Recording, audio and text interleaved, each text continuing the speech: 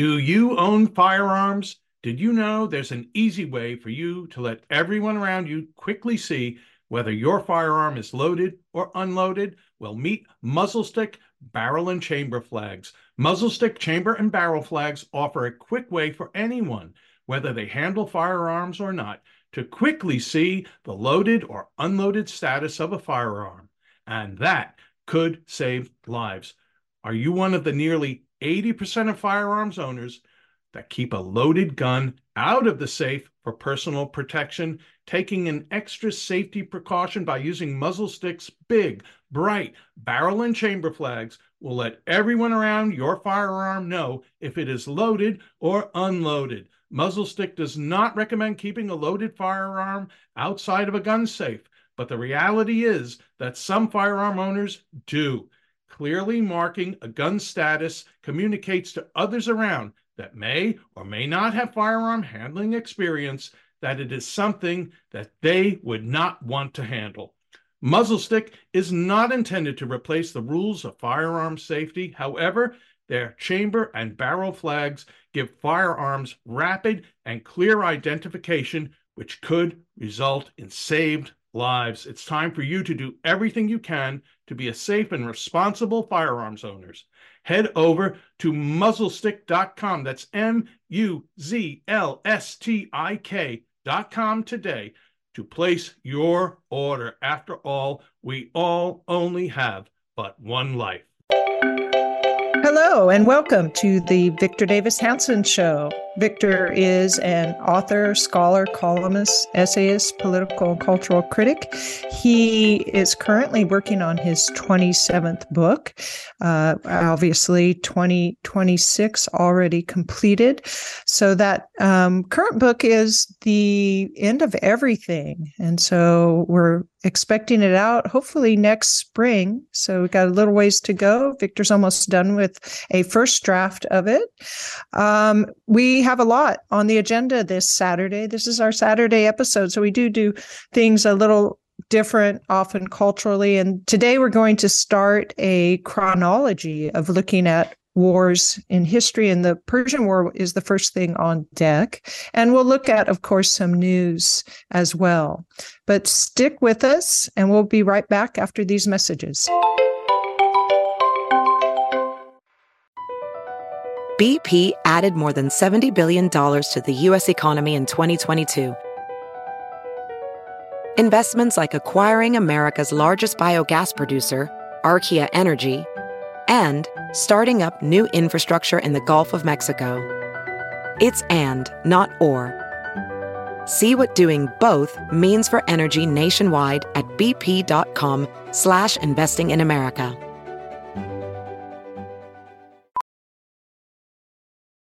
As a professional welder, Shayna Ford uses Forge FX to practice over and over, which helps her improve her skills. The more muscle memory that you have, the smoother your weld is. Learn more at meta.com/metaverse impact.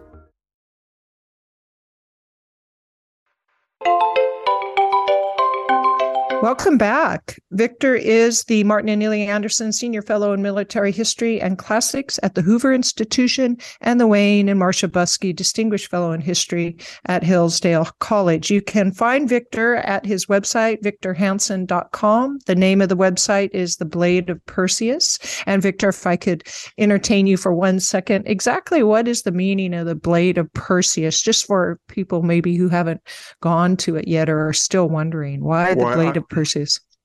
Thank you. And in Greek mythology, we always remember Medusa, and she was she's referred to by a proper name, Medusa, but she's also known as Gorgo, and we know Gorgon in English from it. So there were lots of Medusas, and these were sort of females. Remember I hate to say it, but all of the more venomous characters in Greek mythology, whether it's Circe or Calypso or Medusa, they tend to be female, the more deadly of the species. Mm-hmm. And they have these various venomous, dangerous, deadly snakes in place of hair. And the idea is if you look or gaze or stare into her eyes, she has the ability to turn you in stone. And it's there's a word in, I guess, anthropological lexicon that apotropaic. It's a way of turning you away from something. And it's not like the evil eye, but it's something that you show to someone and they, oh my God, and you don't look. And there are a lot of, I guess you'd call it a version of evil or something. They're on a lot of metapes and Greek temples. And there were, I think she even had two sisters. I know one was named Stheno. And they're most associated, of course, with in poetry, Ovid Metamorphoses, I think Pindar referencing some with the hero Perseus. He's the one. So the blade of the Perseus is the person who cuts off this monster's head. So why is it the title of our website? Because we're trying to be Perseus-like in decapitating metaphorically, these forces that are Medusa-like, that if we let them alone, they're going to turn us into stone. Oh, got it. Well, very good. And we are going to head into the Persian Wars, but there's some current news that I would like to deal with first. And one of them is recently Gordon Chang published a article at the Gatestone Institute, and it's about, he's discussing the spy balloon, and he seems to suggest that the spy balloon and the course that it took was very close to places where they could surveil our nuclear capabilities, and that China has been lasering a dormant volcano on Hawaii, and adding that together with Gordon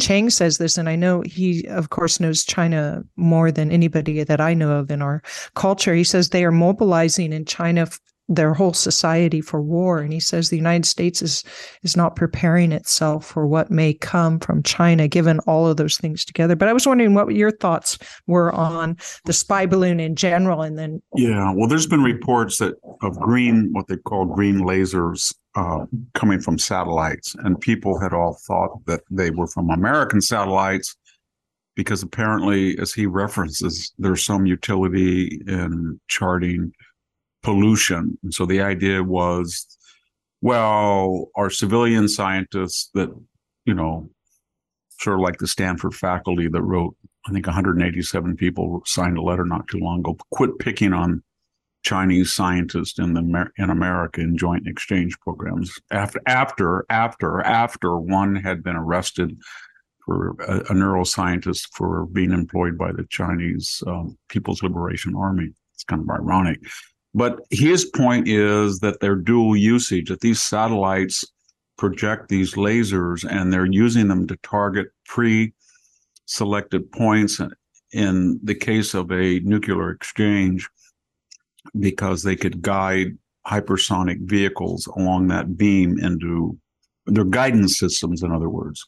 And then he dovetails into what this spy balloon was doing. And this is all part of a larger warning that we're utterly unprepared. We should, as a footnote, point out that we have been asleep at the wheel, because we have 6,500 nuclear devices.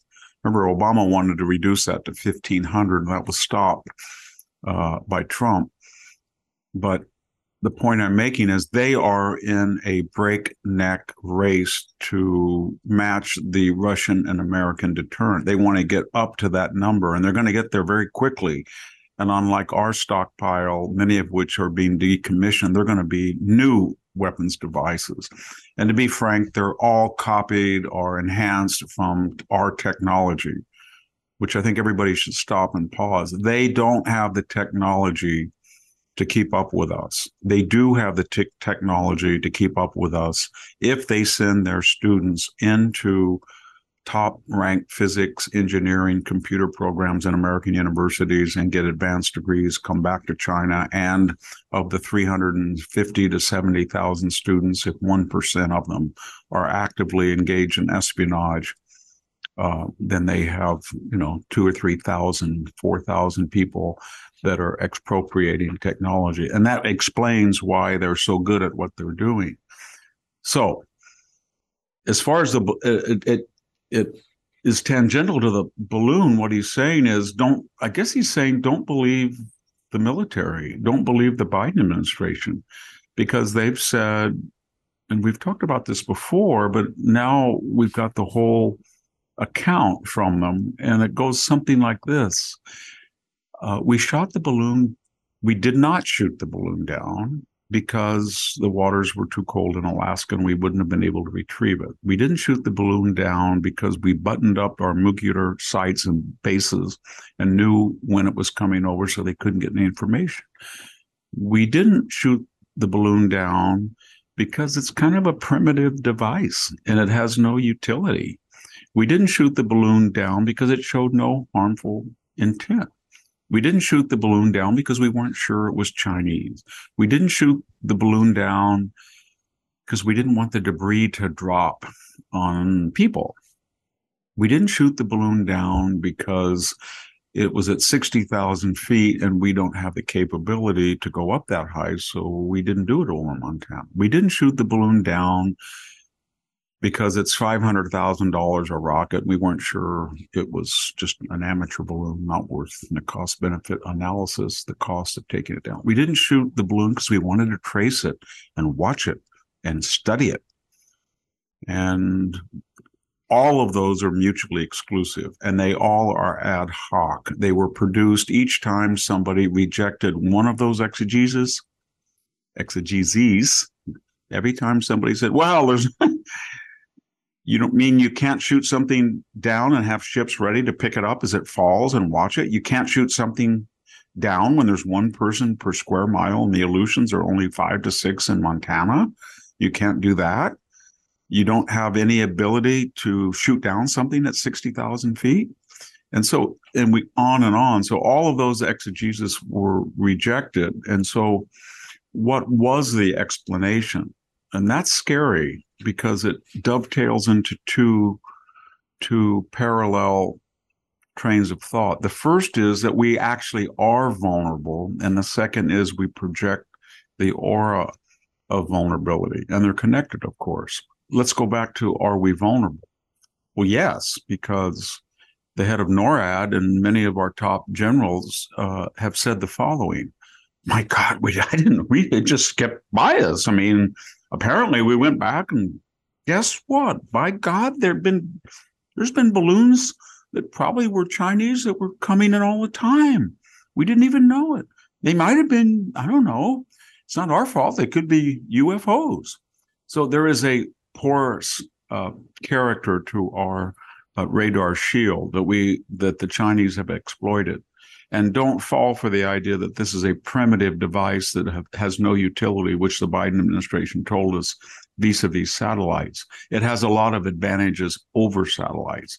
If you can just get on your computer and Google Chinese large balloon or large payload, you will see that they have been experimenting for a long time in developing 200, 300, 400-foot balloons that have enormous lift capacities that can carry about a ton, 2,000 or 2,000 plus pounds, long distances, and can be self-control. It can be controlled back in China.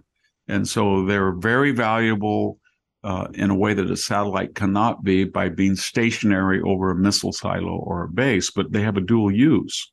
And the dual use is they can carry something. Now, people said maybe it's an EMP device that would disrupt electrical transmission. Maybe it is a guidance system that could be used to guide some type of drone device. But we should remember that a 1 megaton bomb during the Cold War, there was miniaturization ability to get that down to under a ton.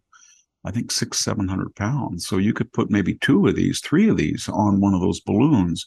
And if you've got the ability to go through U.S. radar without being detected, and apparently they do, then you can see that they can be as effective as an intercontinental missile.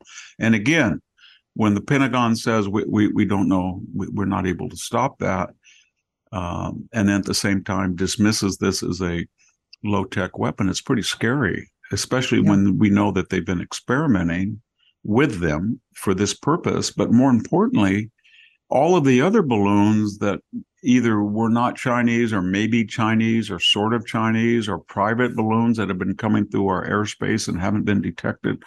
Notice what Russia's doing right now in Ukraine. They're doing exactly that.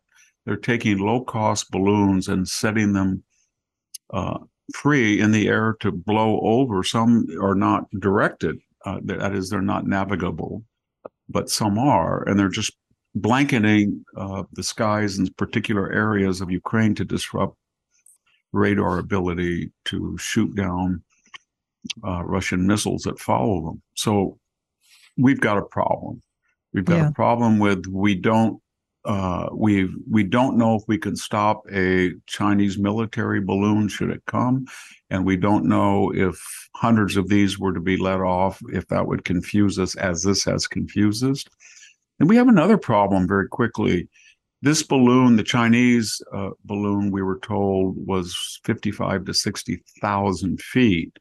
I think General Milley said that, well, and this is another exegesis that was added post facto to protect the Biden asleep at the wheel administration. He said, well, when it was over Montana, we shot, but we missed. And it was too high to get up there. I don't know what this means. Apparently, the balloon didn't have enough of a radar presence because it's non-metallic or it's gaseous, and the Sidewinder $500,000 missile missed it, or maybe the plane went up to a particular height and thought it could shoot them down with some type of cannon, but it wasn't. It was too high. And the answer to that is, well, you're telling us, Mr. Military, that you don't have an aircraft that can function in a military capacity over 50,000 feet. I thought we had something called the spy plane, the SR-71. Well, didn't we have a military version that was a takeoff of that? The Russians did. They have this MiG-25, the Foxbat, the ancient old, I think that's 50 years old, but that went up to 55,000. And now they've got a MiG-32 that can go up to 70. So we've had the capacity in the past to have a plane that could have shot that down had it been militarized. And the Russians have the capacity right now to do it. And what do I mean by capacity? I mean sending a jet, going right near it and firing a 30 millimeter cannon, taking it out for a few $100s, rather than sending 500,000 missiles that miss all over the aerospace. And so you can see that we have some military problems, and these balloons have shown us that we have problems, and the administration knows it. So we are actually vulnerable. And more importantly, the Chinese have discovered that we project vulnerability by creating all of these excuses and letting this device go all the way across the United States before we took it out. And then saying we did this deliberately at first so we could study it, and we knew it was coming the entire time. And then we added 8 or 9 different reasons that were all mutually exclusive. So it's a mess. And the subtext of this whole issue is that this administration really did want a mini summit with China as some type of Joe Biden world's diplomat achievement. And it was on the eve of the Blinken mission. And apparently the Chinese, I think, either didn't want to talk to us or deliberately sent something over that would be so embarrassing that one of two things could happen. They would both be good in their eyes. One, that we would be forced to cancel the summit. And two, we would, as Joe Biden said the other day, didn't affect our relations. We'll still have a summit, and we may because we're weak. Yeah. And they took our nose and stuck it in the mud, and we're groveling for this chance. So it was very indicative of this directionalist administration. And on Fox the other night, I said we're looking for a Reagan-esque figure that could bring order. And we do, but I didn't mean to suggest that it was just Joe Biden. this problem permeates the entire military and diplomatic team in Washington. So when you have political operatives like a Jake Sullivan that was knee deep in the Russian collusion hoax when he was working for Hillary Clinton, or you have politicals like Blinken, or you have Mark Milley. No need to go into Mark Milley, his call with a PLA counterpart, his photo op apologies, his white rage sermons he gave in front of Congress. When you have people like that in control, and I don't know how they get there or why they stay there, then you're going to have these problems. And it reminds me so much. I think all of our listeners who are ancient like I am can remember the Iranian hostage crisis and the groveling and the submission and the appeasement that the Carter team and Cyrus Vance, and then the botched rescue that was just a catastrophe. And we bent over backwards. And then they were so eager to humiliate Carter, they kept the hostages until the last moment of his administration. And then he would never get credit for bringing home the hostages. It happened the first minute of Ronald Reagan. And remember, it happened very quickly. Yeah. Because Ronald Reagan, through that whole campaign, basically, and I'm not quoting him verbatim, but most of his remarks were very diplomatic, respecting, i.e., no Logan Act theatrics, but respecting the administration and power. But he just sort of nodded and said, there will be no hostages. Governor Reagan, what do you think about the hostage during the camp? There will be no hostages and that message terrified the theocracy, and the moment he came in, they let them go. Yeah. Now, I'm not going to defend all of the things the Reagan administration did, because remember the blowing up of the barracks in Lebanon. We didn't do anything in response, just shot some, battleship Volkswagen-sized shells into the back of Valley and said, well, that's that. And so I'm not saying that Reagan did everything right, but we're in this moment where we're looking at someone who wants to restore deterrence, restore the defense budget. And a final side note, there's going to be a great, and we'll talk about that later, reassertation. We're going to reassert that this woke stuff didn't work and it was disastrous, and there's going to be a reaction against it. Yeah. And one of the reactions will be, we're not going to appease China anymore, and we're going to have a sense of purpose, and we have to unite this country and realize that we have an existential adversary in China. And when you have that, there's no reason any longer to have these Confucius institutes dotted all over our campuses. There's no reason anymore to have Chinese communist professors coming to our STEM programs. There's no reason, to tell you the truth, to have 360,000 Chinese students. We didn't do that in the Cold War with Russia, and that's going to have to stop.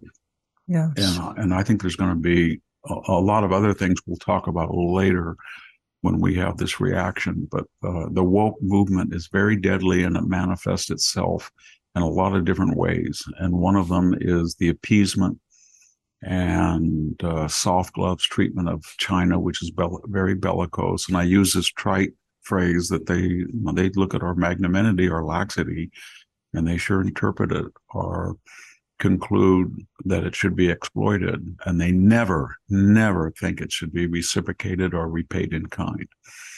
Yes. That's communism for you. Yeah, it sure seems like they've tested us and we failed the test. Well, maybe passed it from their point of view, in the sense that they can take advantage of us the more that we say we want to have discussions or talks with you. But I was wondering what you thought about, if anybody reads that Gordon Chain article, it sounds like war. I mean, I'm paraphrasing, but war is imminent. That's what it really sounds like. I don't think it's quite imminent, but what Gordon, and he's a member, I should note here, of our Hoover Institution Military History Working Group.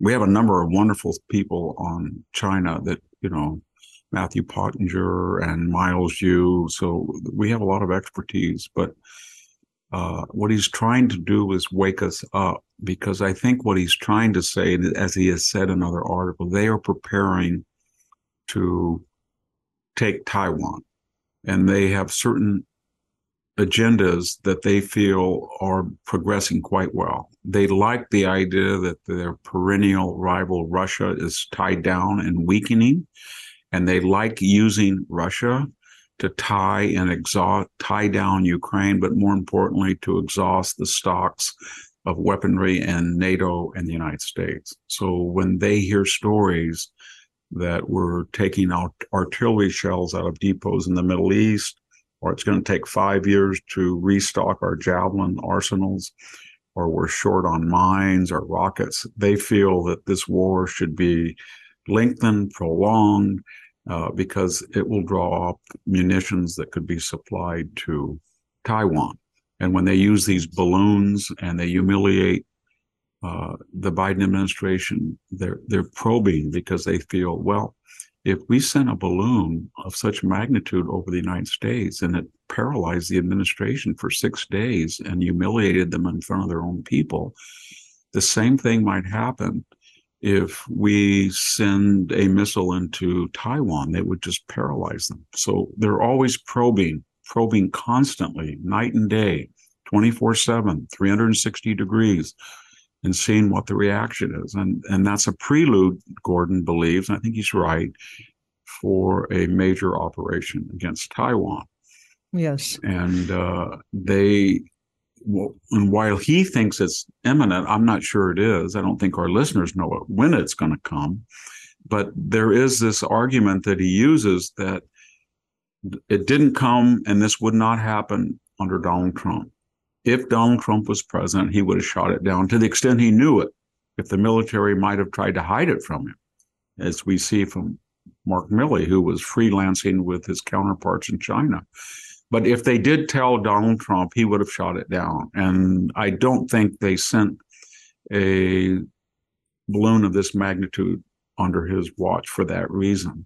And I think they feel that there's going to be a change in attitude, mentality in the United States, because they know that if we continue this path, this trajectory, we're going to be very vulnerable. And you're going to get either Donald Trump or Ron DeSantis as president, and either one is going to be a lot different. And it'll be more like or Mike Pompeo. I shouldn't leave out anybody.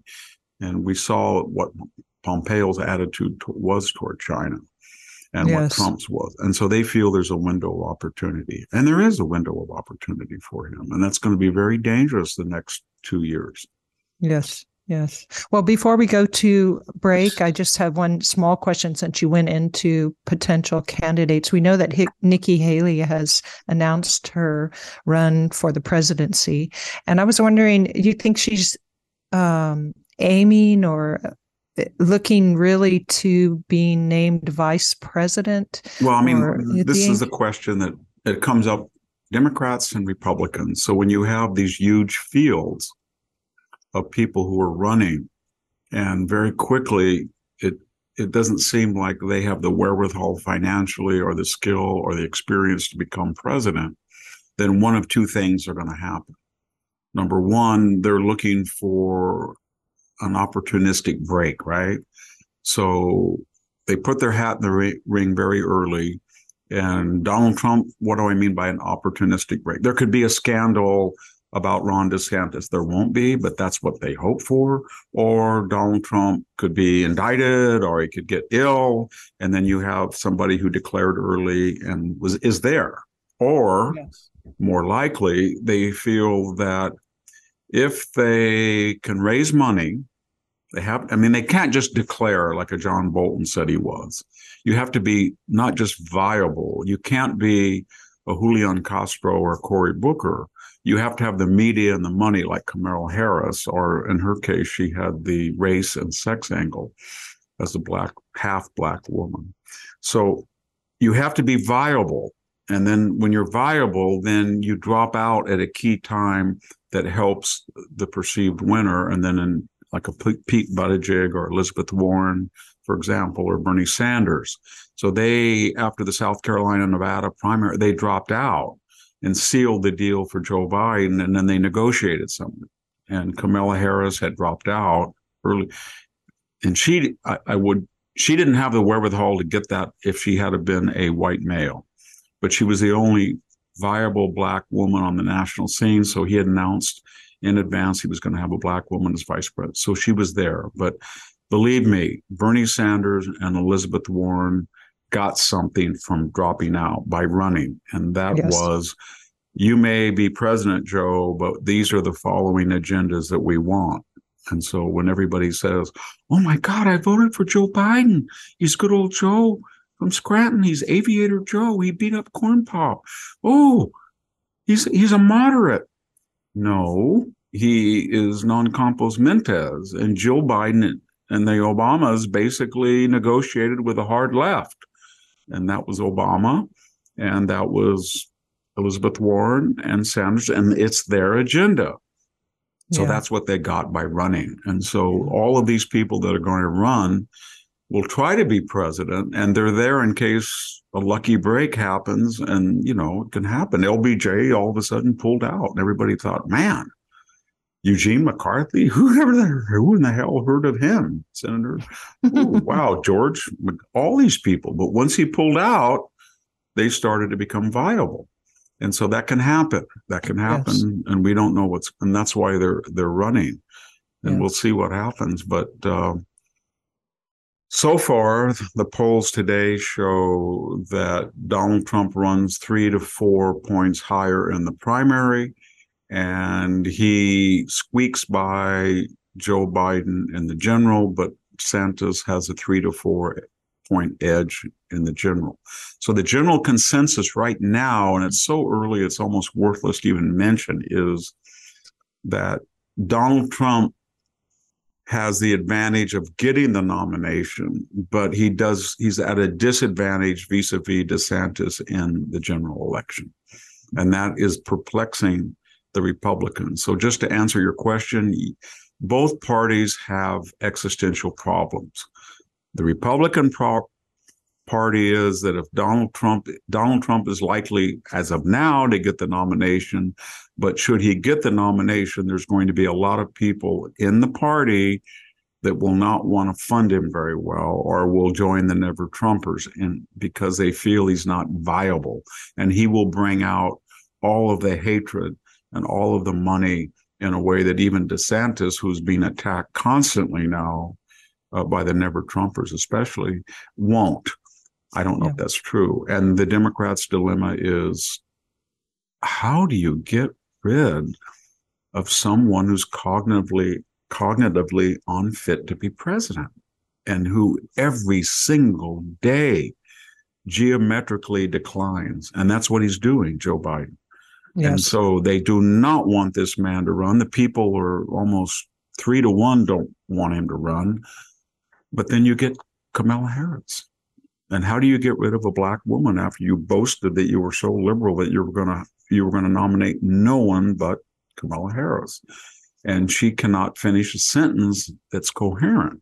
And as I said, I think I said that on Fox, she has a vocabulary of about 800 words. She just recycles the same thing. And she's the object of jokes. But in her credit, she's been dutiful. Right? They've given her all these bad tasks. You're the border czar. So she can't do anything with the border, because even if she wanted to, it's Joe Biden, and New York has won an open border. They want an open border. How can you close a border that you think is just what you want? You want it non-existent. Yes. Because you want 5 million people as constituents to come in. And so I don't know what they do. Can you imagine if they said, Joe's going to step down, he's not going to run again, but we're not going to back Kamala Harris. I am sorry. We're not going to back her. What would James Clyburn, what would Maxine Waters, what would the Black Lives Matter movement, what would the Black Caucus say? I know what they would say. They say, okay, you get rid of Kamala, but you're going to nominate this Stacey Abrams or somebody. You know what I'm saying? That's even more lunatic, because they're racially obsessed. And the Democratic Party they have the greater dilemma than the Republicans do right now. But it's a long way. We'll see what happens. Yeah, we'll see what happens. And I promised an ad, so we will go to an ad. This is the Victor Davis Hanson Show. We've been talking about the spy balloon over the United States that was shot down, and we're going to come back and talk about the Persian Wars. So stay with us. We'll be right back.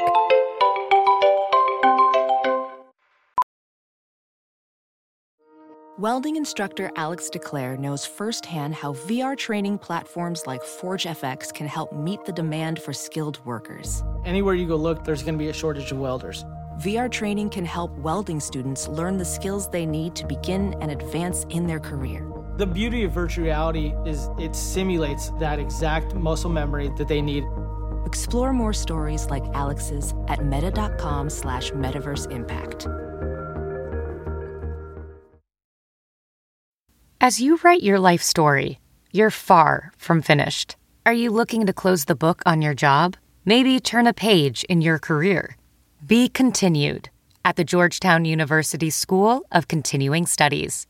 Our professional master's degrees and certificates are designed to meet you where you are and take you where you want to go. At Georgetown SCS, the learning never stops, and neither do you. Write your next chapter. Be continued at scs.georgetown.edu/podcast.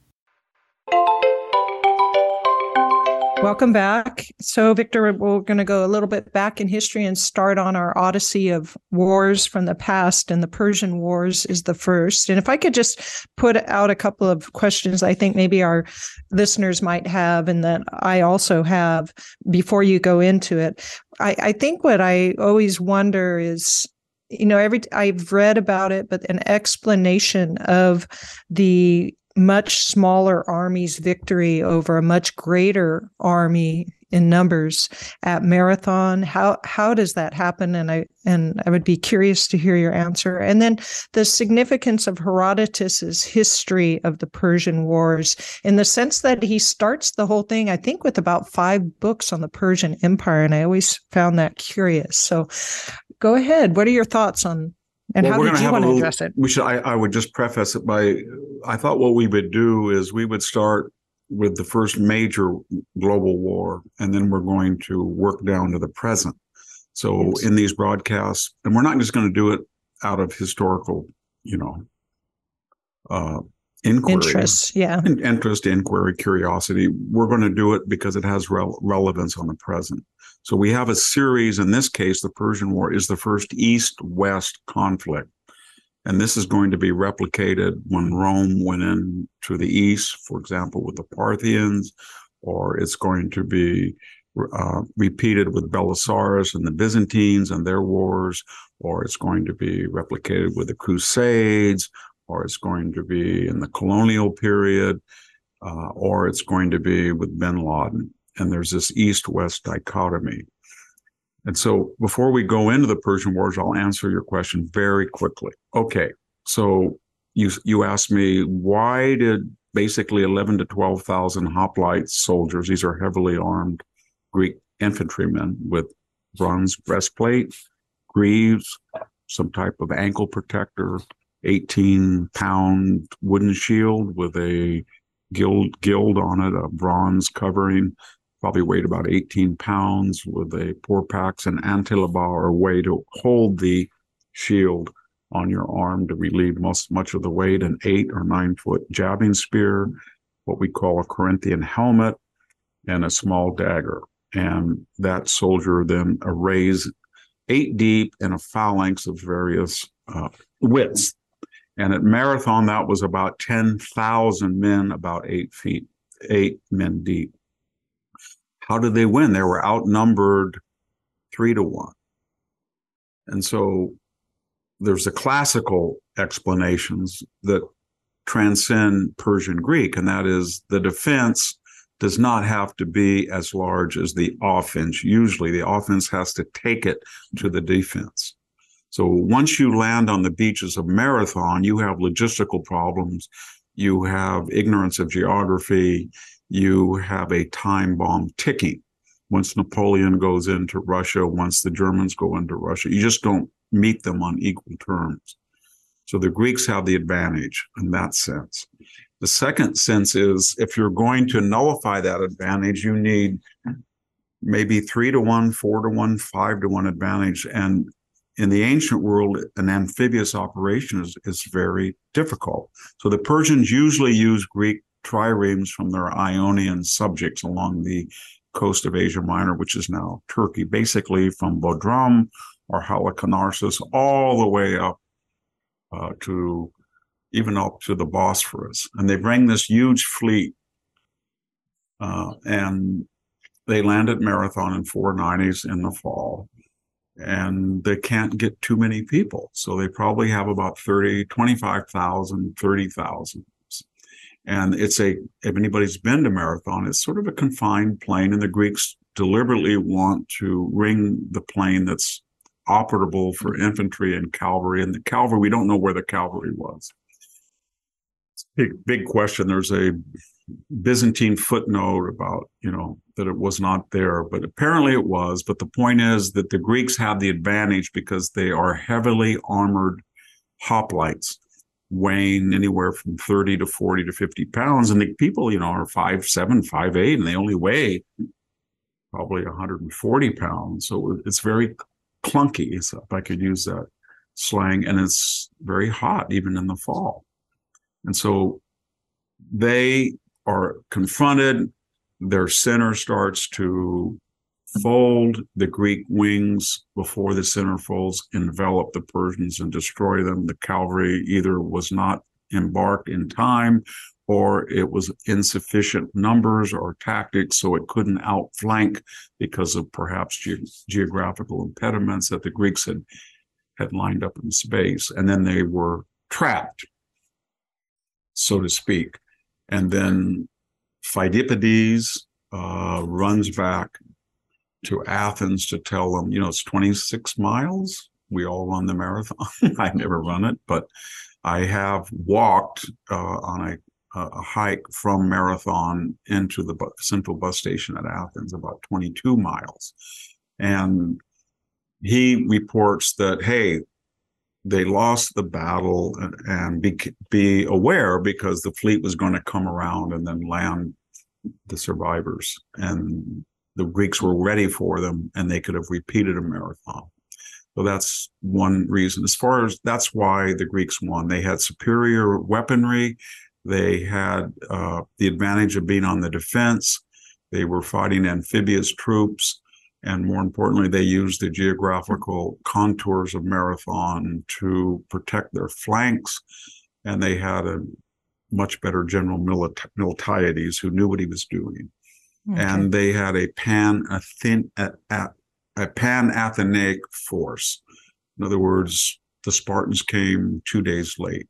They were asked, every time you ask the Spartans to go anywhere, whether it's Thermopylae later on or Marathon, they always say they have the Carnea or they have a festival. Sorry, can't leave. And the reason they can't leave, of course, is they have 300,000 helots, and there's only 10 to 12,000 Spartiates. So they're very reluctant. They're kind of like an SS shock troop, and they have a subordinate population that is very restive. They're not slaves. They're between slave and free. We call they're helotai. Helotai means those who have been taken. They were conquered in the rich plains of Messenia over on the other side of Mount Ithome. So they're very reluctant. So they came late. So they wanted to look at the Persians. They'd never seen them before. They were dead on the beach. And that was the first battle of the Persian Wars per se. And I'll explain that in a second. As far as your other question, Herodotus, one of the reasons that we know so much about the Persian Wars, it's the first series of battles, wars that were chronicled by a historian. He is the first historian. Some of you say, well, he couldn't be the first historian. He only wrote 430 to 420, maybe, I don't know, 60 years after it. He's talked to people who might have been there. Aeschylus wrote plays. He was there. He had some contacts, but surely there were people in Persia. There were people in Africa. No, there were not. We have res gestae, or the recordings of what people do, and they're usually toadies for the monarchy or the king or the queen or someone, but the idea of an independent writer chronicling an event and free to write what they want and bringing in evidence and digesting it and coming up with the next, that's brand new. Nobody had done it before him. And remember, this is pretty early 430 BC. And he writes in an Ionic dialect because he was born in Halicarnassus, which is in Turkey. If anybody goes to, you can go to Halicarnassus and see the monument there. The mausoleum of Mausolus is still there. Well, the site is still there. You can see the Turkish wooden boats that are very famous at Bodrum, but that is in Asia Minor, and people did speak a dialect of Greek that is different. So when you read Herodotus in Greek, it is an Ionic dialect, somewhat related to Homeric Greek, but a little bit, it's later and a little bit differently. The case endings and some of the prepositions and the spellings are different. But my point is, he was the first independent investigator. And this was what is very important. Because he came from Asia Minor and he was a subject of the Persian Empire, he was disinterested, but he was curious about the Persian Empire. So to lead up to the Persian War, you got to read 5 books. And you have to learn how Cyrus the Great and Cambyses and the entire Achaemenid family line came into power. Gyges, there's wonderful stories. And so later the Greeks, Plutarch, writing around 100 AD, 500, half a millennia after, he said he was Philobarbaros. He was too friendly to the barbarian. He was too fair, in other words. Other people said his numbers were wrong. And so throughout the Renaissance, he was I think part of it was the Ionic dialect, but also he was considered archaic. People originally thought he wrote, as a near contemporary, although he mentions the Peloponnesian War in 1 or 2 cases. So we know that he was writing after 431 in some cases. But he's been downdated over the last century by 10 or 15 years to be writing more likely in the 430s or 420s. So the point that people are making is that this disinterested empirical way of observing war was revolutionary.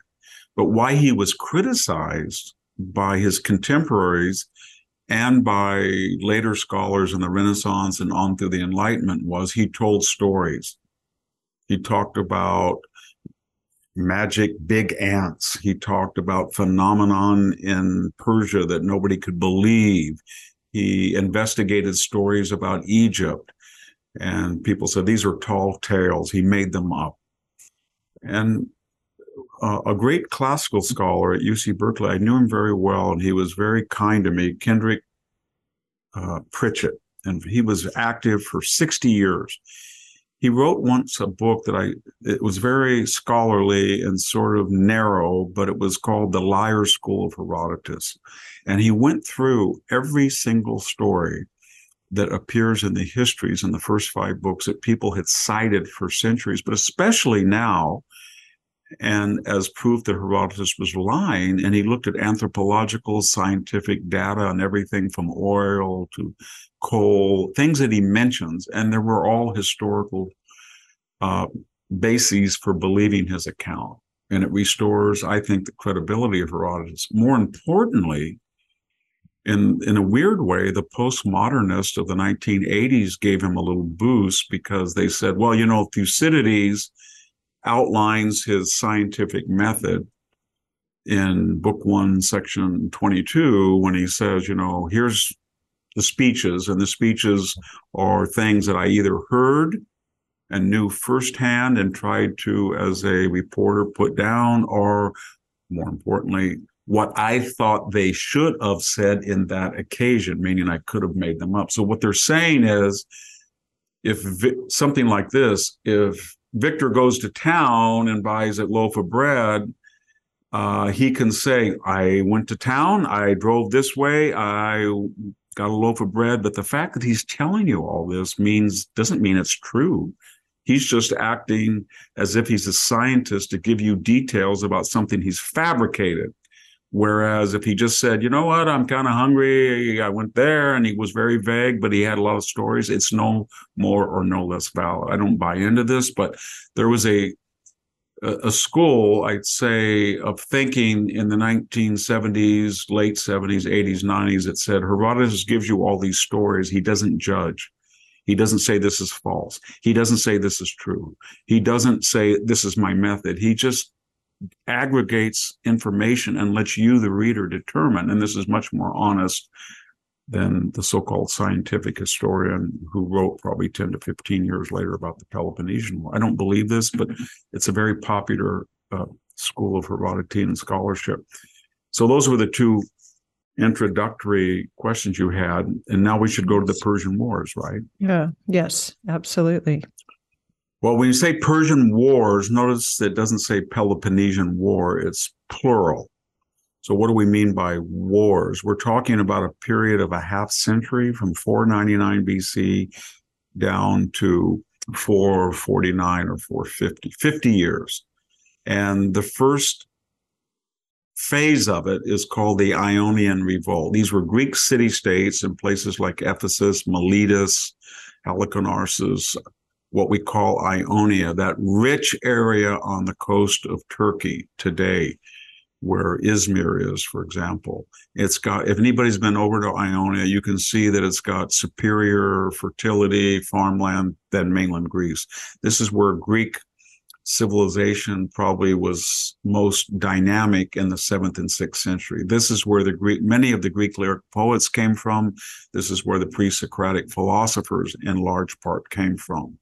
And so it was a very dynamic area, and it was conquered by the Lydians, Croesus, and then reconquered by the Persians. So they're a subject people, and they revolt.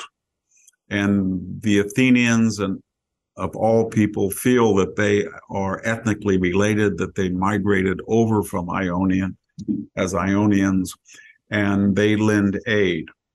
And they lose. There's a battle at Mycale, and the Ionian revolt is crushed. Although they had periodic success, they burned the Persian satrapy capital at Sardis, for example.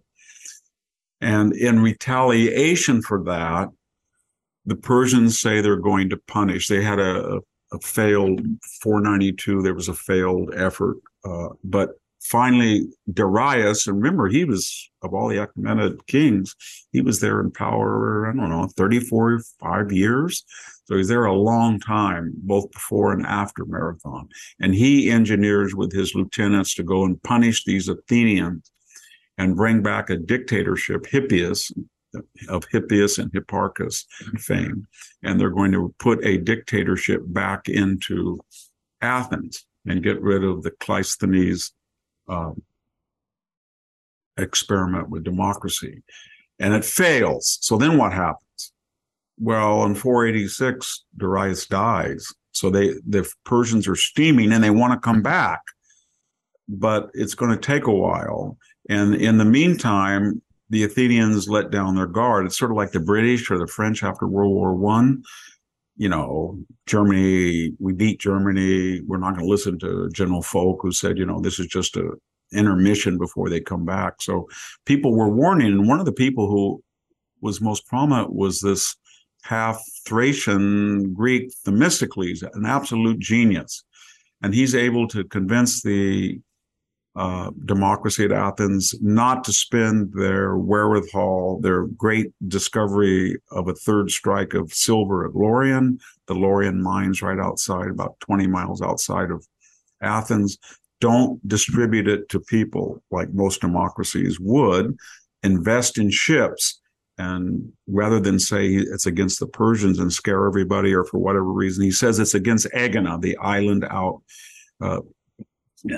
in the Aegean that looks toward Athens. And so they build a fleet, and that's very, very important, that the Athenians now have a fleet, and so they're going to be able to intercept the next wave. When he dies, the next king is Xerxes. Xerxes is not as competent as Darius, but he decides he's going to end the problem, the Greek problem. So he makes this huge armada in 481, 480. And it's not what Herodotus says, 1,000,000 people, but it is the largest combined amphibious land operation until D-Day. And it crosses the Chersonese with a bridge of 5.5 miles long. And so they pour into Europe. And so you can see part of the army coming through Thrace and down through Macedonia, and it's accompanied by a huge fleet, and combined probably 250,000 people. I think the Americans and the British had something like 160,000 soldiers that they embarked on the first day of D-Day. But this was larger in that sense. And the Greeks don't know what to do, so they meet, and they have a meeting at Corinth. And of course, every Greek city-state, and there's 1,500 of them, that's closest to this army, i.e. up in northern Thessaly or Thebes, we got to do something, we got to do something, we got to do something. And the ones that are way down south in Sparta, yeah, we got to do something.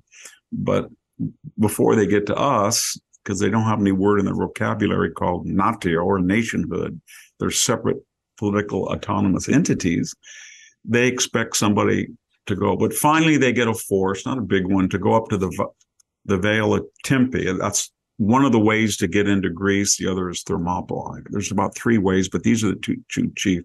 And they think they can block the pass. And the Greeks, they don't have enough soldiers to do it. And the Persians come in, and they're going to head for the next pass at Thermopylae. So then in August, they panic and they say, we've got to go up there. And we've got to go up there. And the Athenians say, okay, but we're going to be, in charge of the maritime force.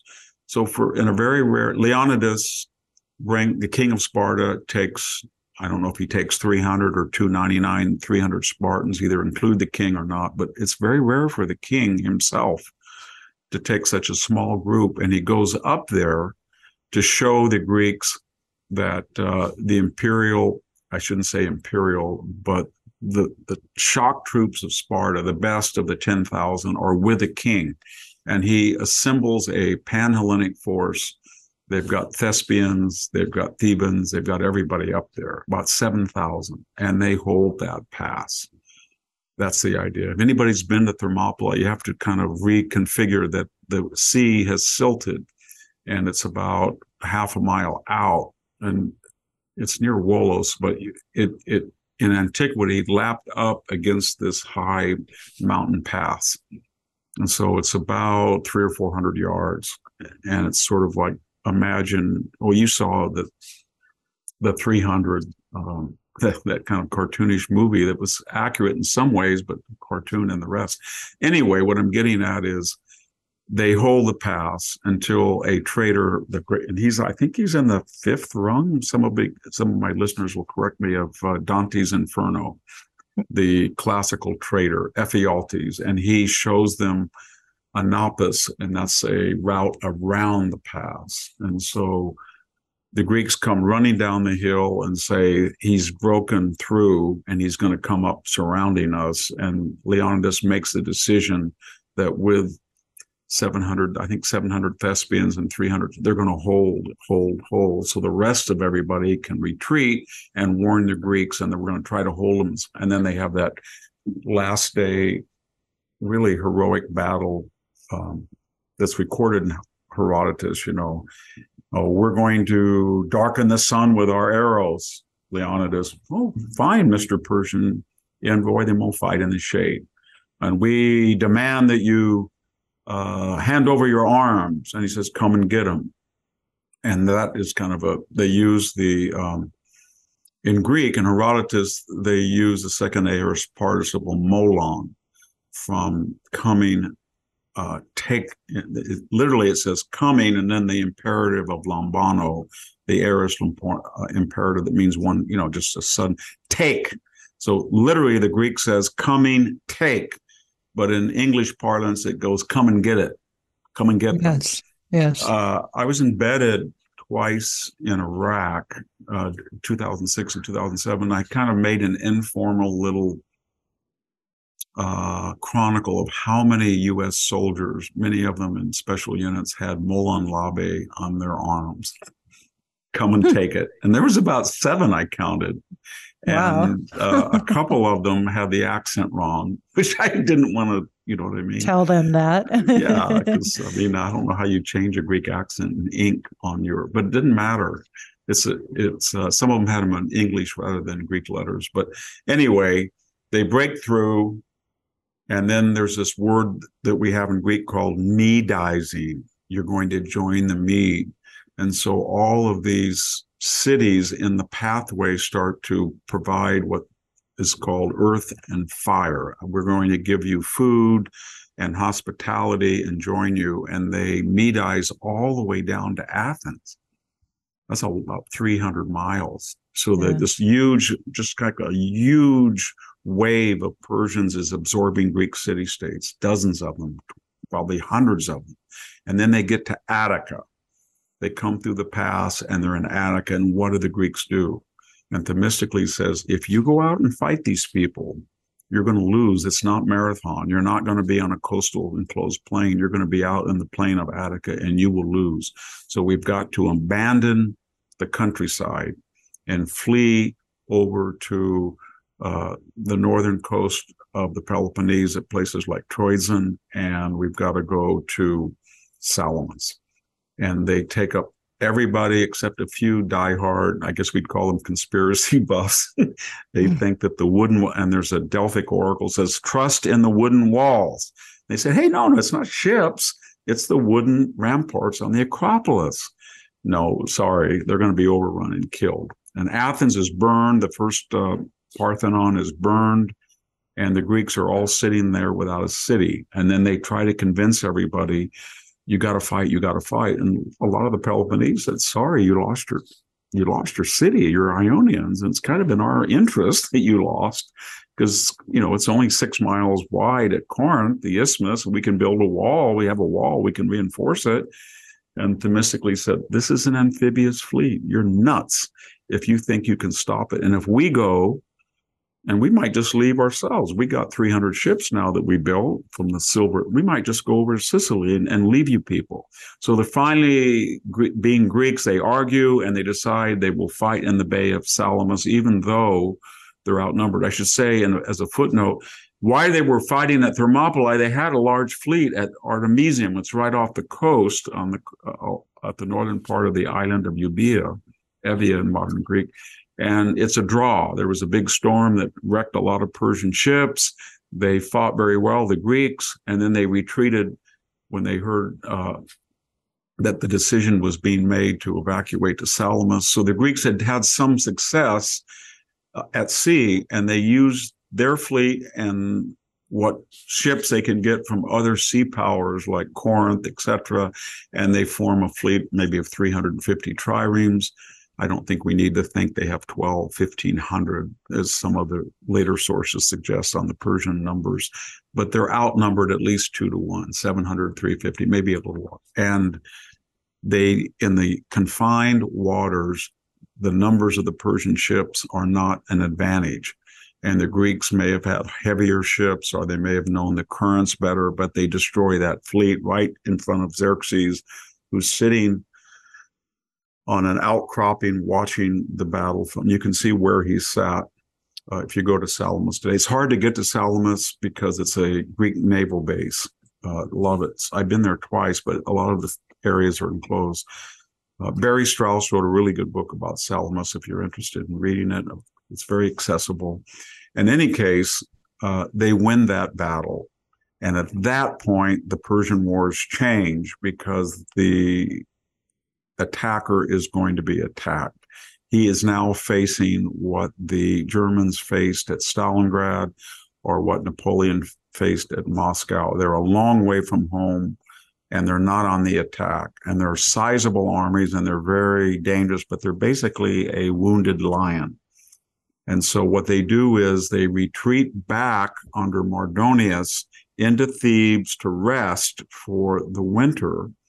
And then Xerxes just hightails it with the fleet and lets them go. Just, okay, you guys, you got a lot of troops. You're on your own.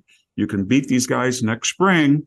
And that gives a chance for the Spartans now to say, you know what, the Athenian fleet is getting all the credit. And where we were heroic at Thermopylae, we lost.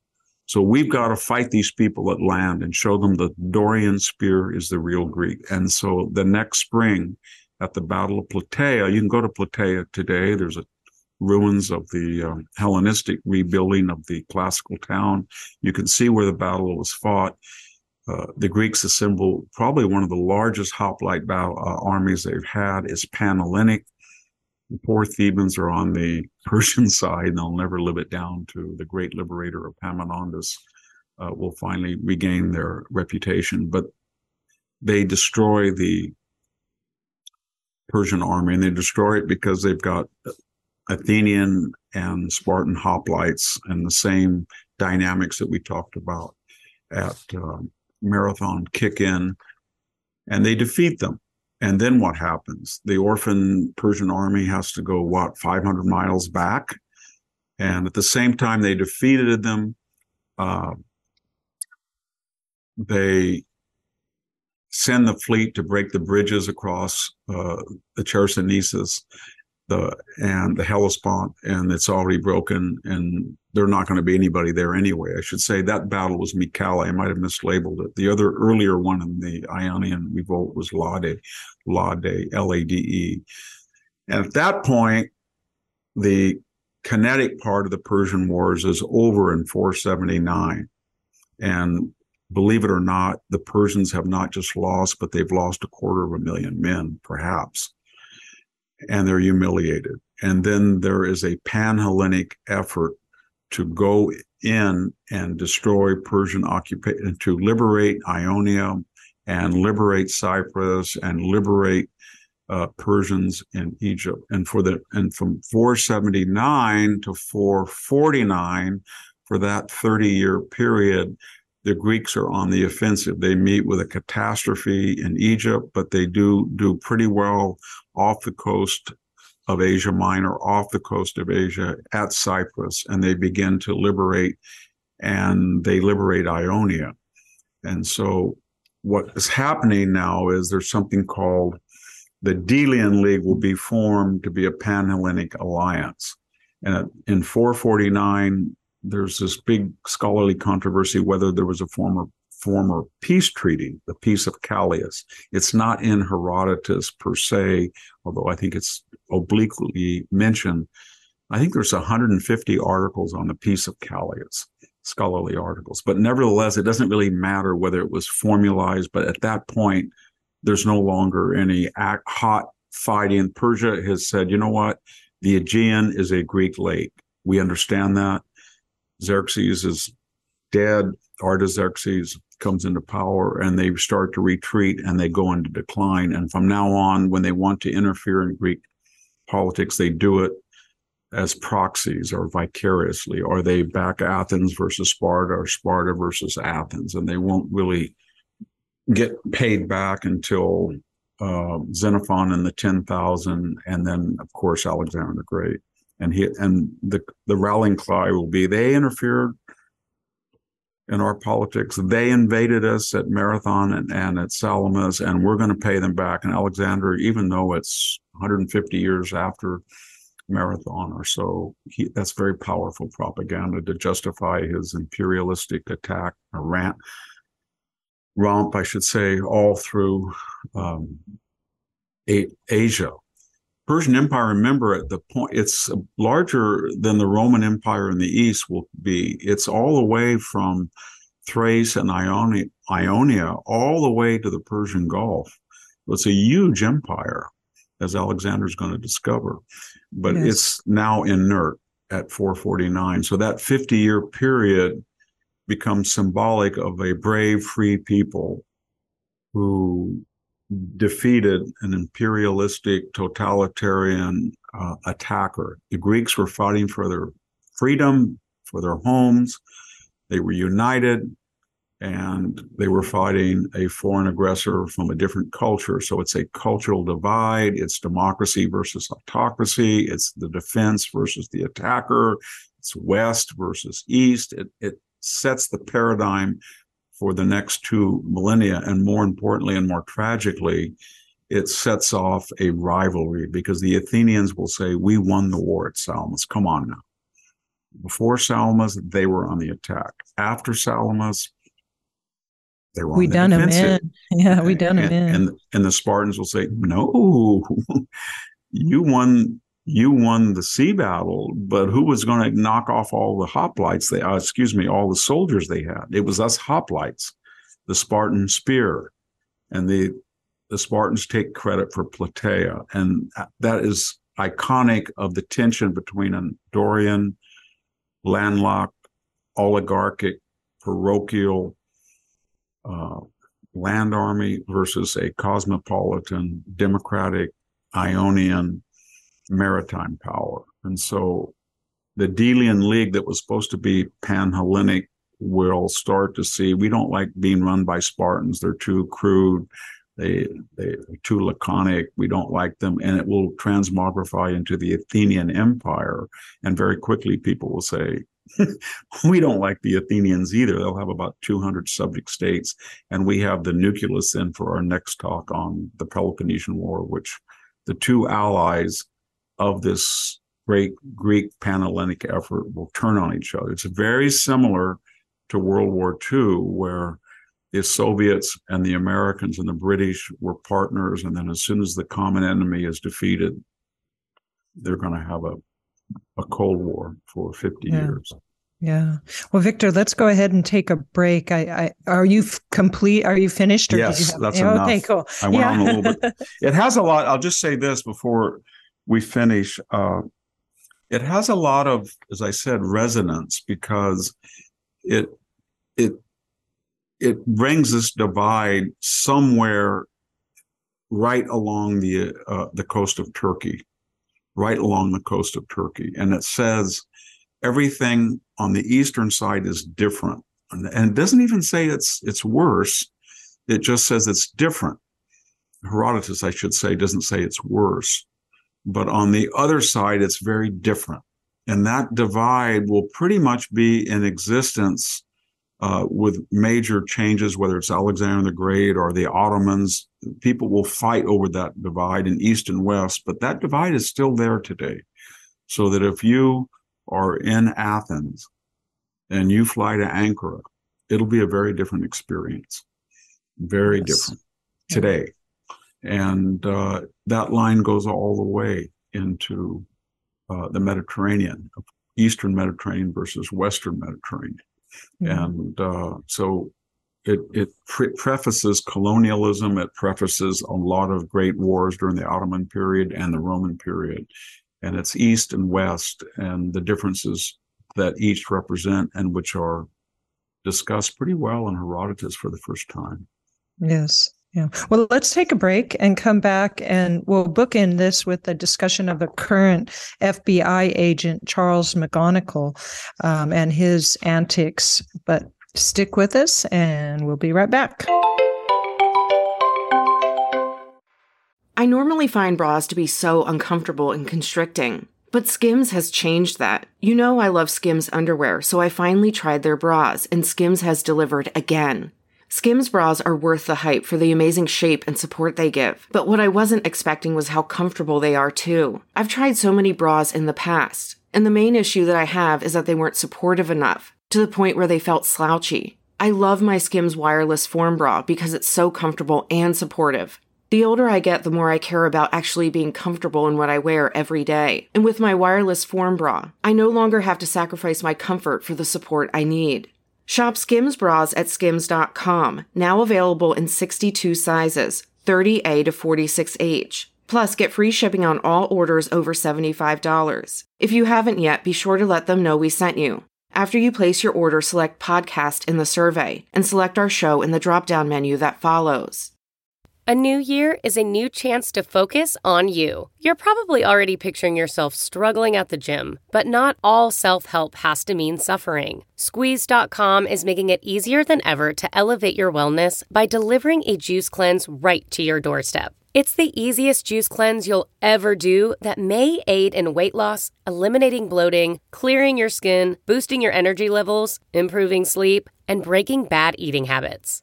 Meet all your health goals from the comfort of your home. Get free same-day local delivery or fast free delivery nationwide with code WONDERY today at squeezed.com. Welcome back. And Victor, I wanted to bookend this Saturday episode with a current story about a FBI. He's the head of counterintelligence in New York, or he was, and his name is Charles McGonigal, sorry. And he met secretly with a Russian contact, and the British surveillance picked this up and they let us know about it. He's currently being charged with taking money from a Russian oligarch, Deripaska. And it seemed to me that the article, he clearly had shared intelligence about his rivals, Deripaska's rivals in Russia. So very strange, and another FBI case. I was wondering your thoughts. Don't know why did it just, I guess because of his firing because of his arrest, because he had been retired. But that happened, I think, 5 years ago in 2018, but it's just coming out now. And he's bad. He's a bad guy because he was probably the New York assignment district is the most prestigious as far as counterintelligence, because you're at in our largest city, and you're there with all the media, and you're there with banking and Wall Street, and he's in charge of that whole area. And we find out now that he was using his position to get paid off by Russians. And what broke the story apparently was he was having a paramour who noticed all these bags of cash, and he must have dumped her. And she then went to the FBI, and we found out that it wasn't just Russians, that he was dealing with the Albanians, because an Albanian oligarch was paying him money to use his position to find dirt on Albanian oppositional political leaders for his oligarchical friend. And then those political leaders started to investigate and found out that their enemy was crooked and using the American FBI for information. And this all dovetails with Hunter Biden, because in this long, sordid story, we found out that there was a connection from the FBI's, from McGonigal, the FBI's rogue agent. There was a connection that he was working with an Albanian who was working for a communist Chinese-owned company, and that company's leaders were in league with Hunter Biden and the Biden family, and they wanted assurances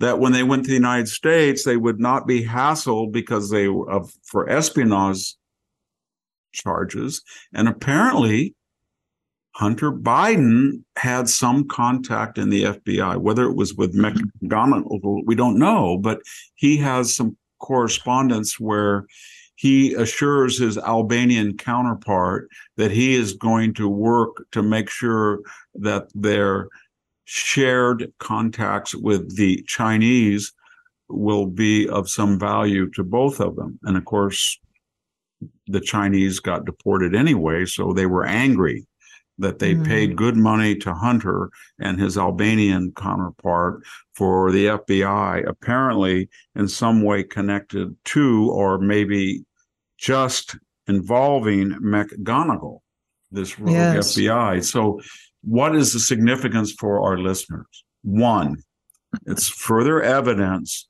that Joe Biden's family, who had enriched Joe Biden, was claiming that they had some relationship with the FBI and some leverage with the FBI to monetize their business with the Chinese and use the FBI for a purpose the FBI otherwise wouldn't have wanted to, and that is to reassure Chinese rogue actors that they would not be deported or they would not be surveilled. And apparently Hunter Biden did know McGonigal.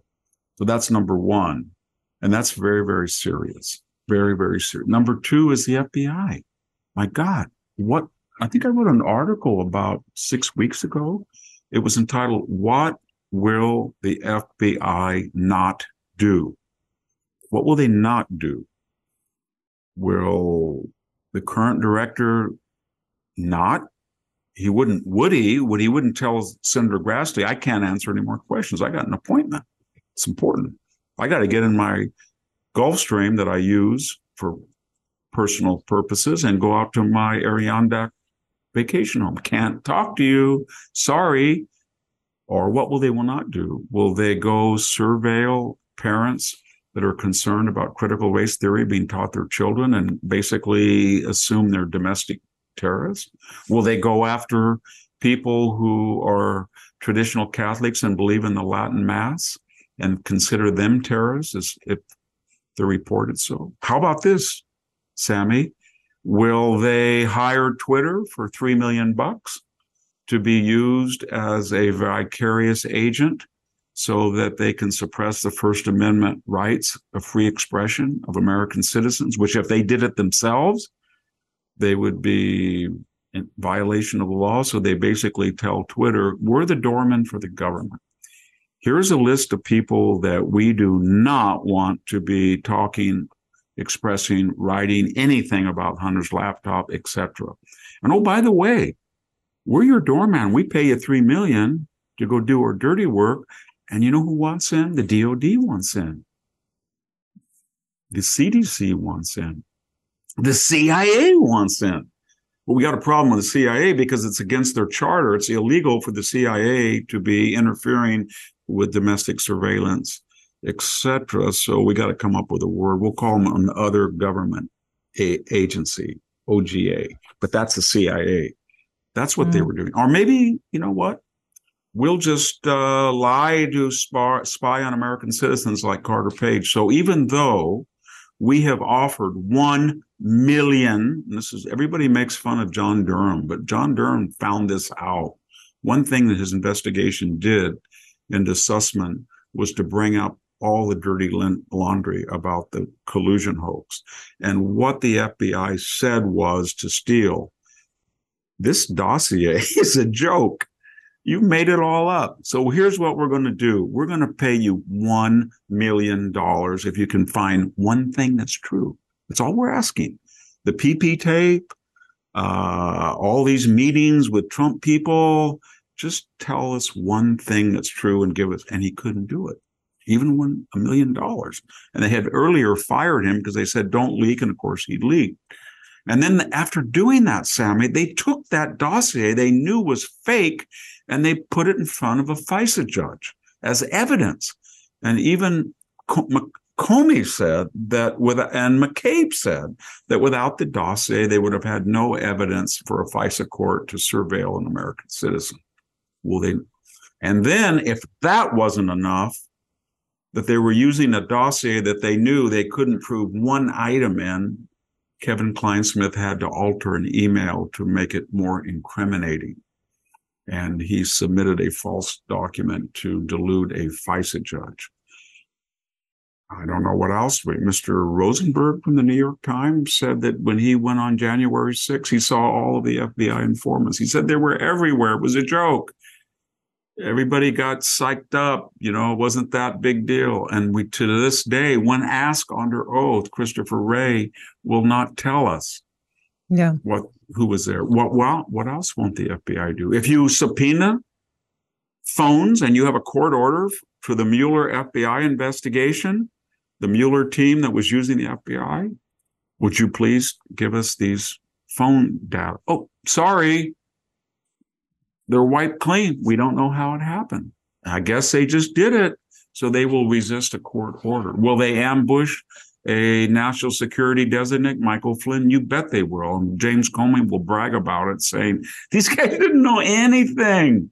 They were rookies. Usually when we want to go in to question a designated cabinet officer status type person, we've got to go through a whole rigmarole. I just thought I'll just send him in there. And we acted like we were here as friends. The idiot didn't even get a lawyer.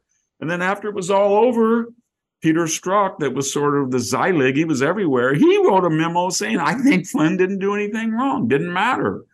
They leaked it that he was a Russian. I don't know what they did, but they destroyed him.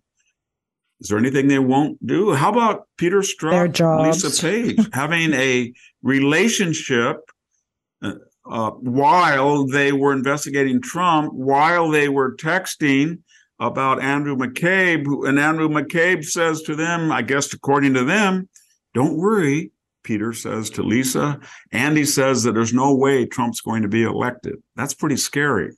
And then they fire them, and Mueller doesn't say we fired them for an improper relationship, and we fired them because they were using FBI devices for these to conduct their affair, but we're going to hide it. So Lisa Page is reassigned, and we'll wait about a couple of months later, and then Peter Strzok, we won't tell you why we reassigned them. And how about the directors? If you're Robert Mueller, as I said before, I don't know what the Fusion GPS is. I have no idea. I don't get into the dossier. You idiot. That's why you're there, because of those two pieces of evidence. And if you're Comey, can't remember. Don't know. Didn't he say, oh, wait, not Comey. Yes. I'm sorry. Mueller said 150 at 151, can't remember. 210, don't know. 230, don't know. 245, not my concern. So he did that under oath 245 times. So then we go to number 3. Right, Andrew McCabe. Michael Horowitz, the Inspector General, says he lied on 4 occasions to a federal investigator under oath. Lied about leaking. And what did Bill Barr do? He said, well, it was just about leaking. He didn't prosecute them. I mean, they are going after every single Trump person for lying. And here you have the acting director of the FBI that lies, according to the Inspector General of the Department of Justice, and they do nothing. And then we get Christopher Wray. He's going to be the anecdote to Robert Mueller, James Comey, and Andrew McCabe. And what does he do? He is sick on the parents of school children in Virginia. He performs the performance art, I could call it, Arrest of Roger Stone, where they leak to CNN so all the cameras are there when they frog march him out.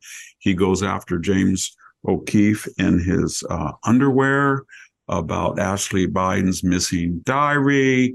He does the performance art Mar-a-Lago raid, and I guess his agents, they spread all the stuff on the floor as if Donald Trump is in there, throwing stuff against the wall or something. They photograph it.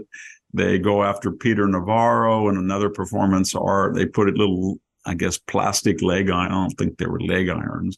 They go after Eastman, grab his cell phone. They go after Bannon. I mean, that's the improvement on the other 3. And so getting back to the question, what will the FBI not do? This rogue agent, I guess you could add to that corpus of examples. The FBI is capable of trying to sell information about the security of the United States for cash.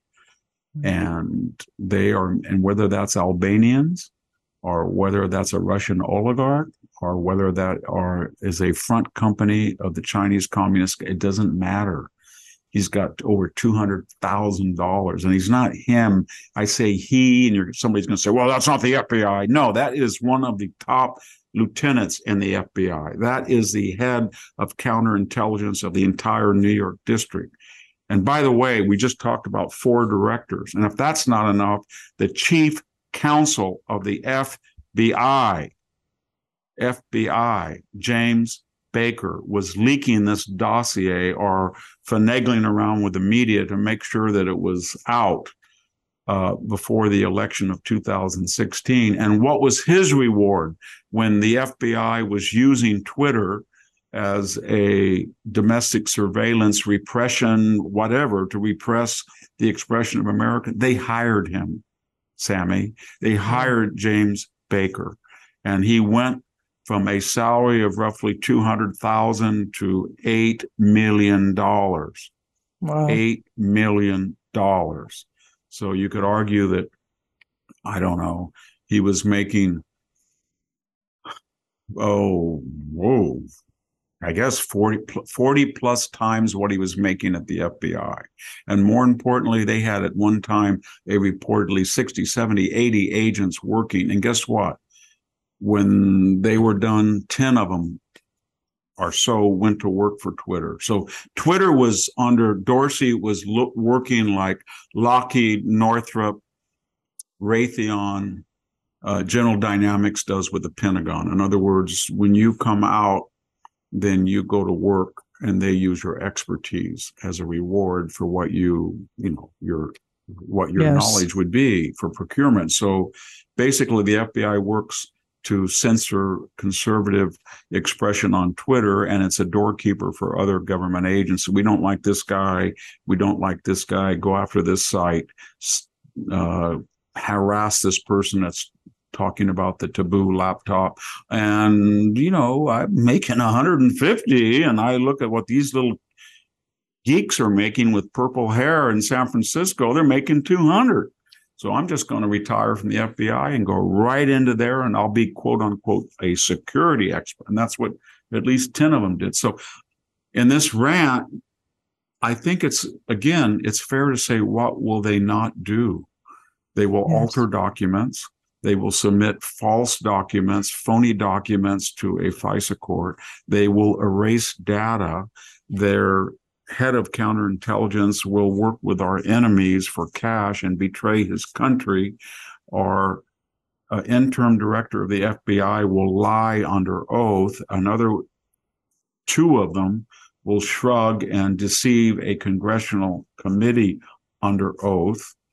And they will violate the Bill of Rights by using surrogates in San Francisco. And I'm not done, but we're out of time. So the question is, okay, Victor, you've kind of ranted for a while. We know, we got the point. Shut the blank up. What are you going to do about it? Well, what you're going to do about it is, right before the House right now, I think there's a procurement bill for $100 million to build an FBI monumental office in Virginia. I wouldn't give them one blank dime. Not one blank dime. And they should be calling for the resignation of Christopher Wray right now. Everybody should, after this latest, because he was put in there as an intern to address the lying and the abuse and the excesses of Andrew McCabe, James Comey, and by extension, Robert Mueller. And all he has done is added to it with these ceremonial arrests and all of these disclosures about improper activities and surveillance, and going after throwing documents on a ex-president's closet floor, and then going through his wife's underwear drawer, and then asymmetrically having soft gloves with Joe Biden. You think they ever did that with Joe Biden? You think they surrounded Joe Biden's garage with a SWAT team, and then they went into that garage? You think they went into Jill Biden's underwear drawer? I don't think so. They're still being tipped off, and they're still working with the quote unquote lawyers. And they did not, and this guy is still the head of the FBI. And I'm saying this as a person who's always supported the FBI.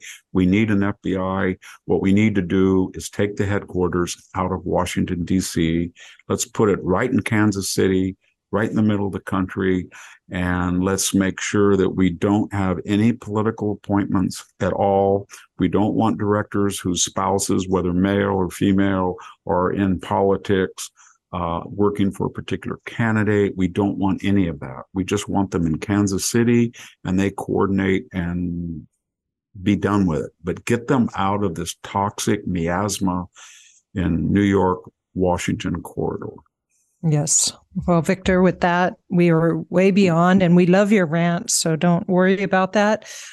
Thank you so much for our, the current 2 cases of just incompetence, and in the second case, the FBI, the corruption.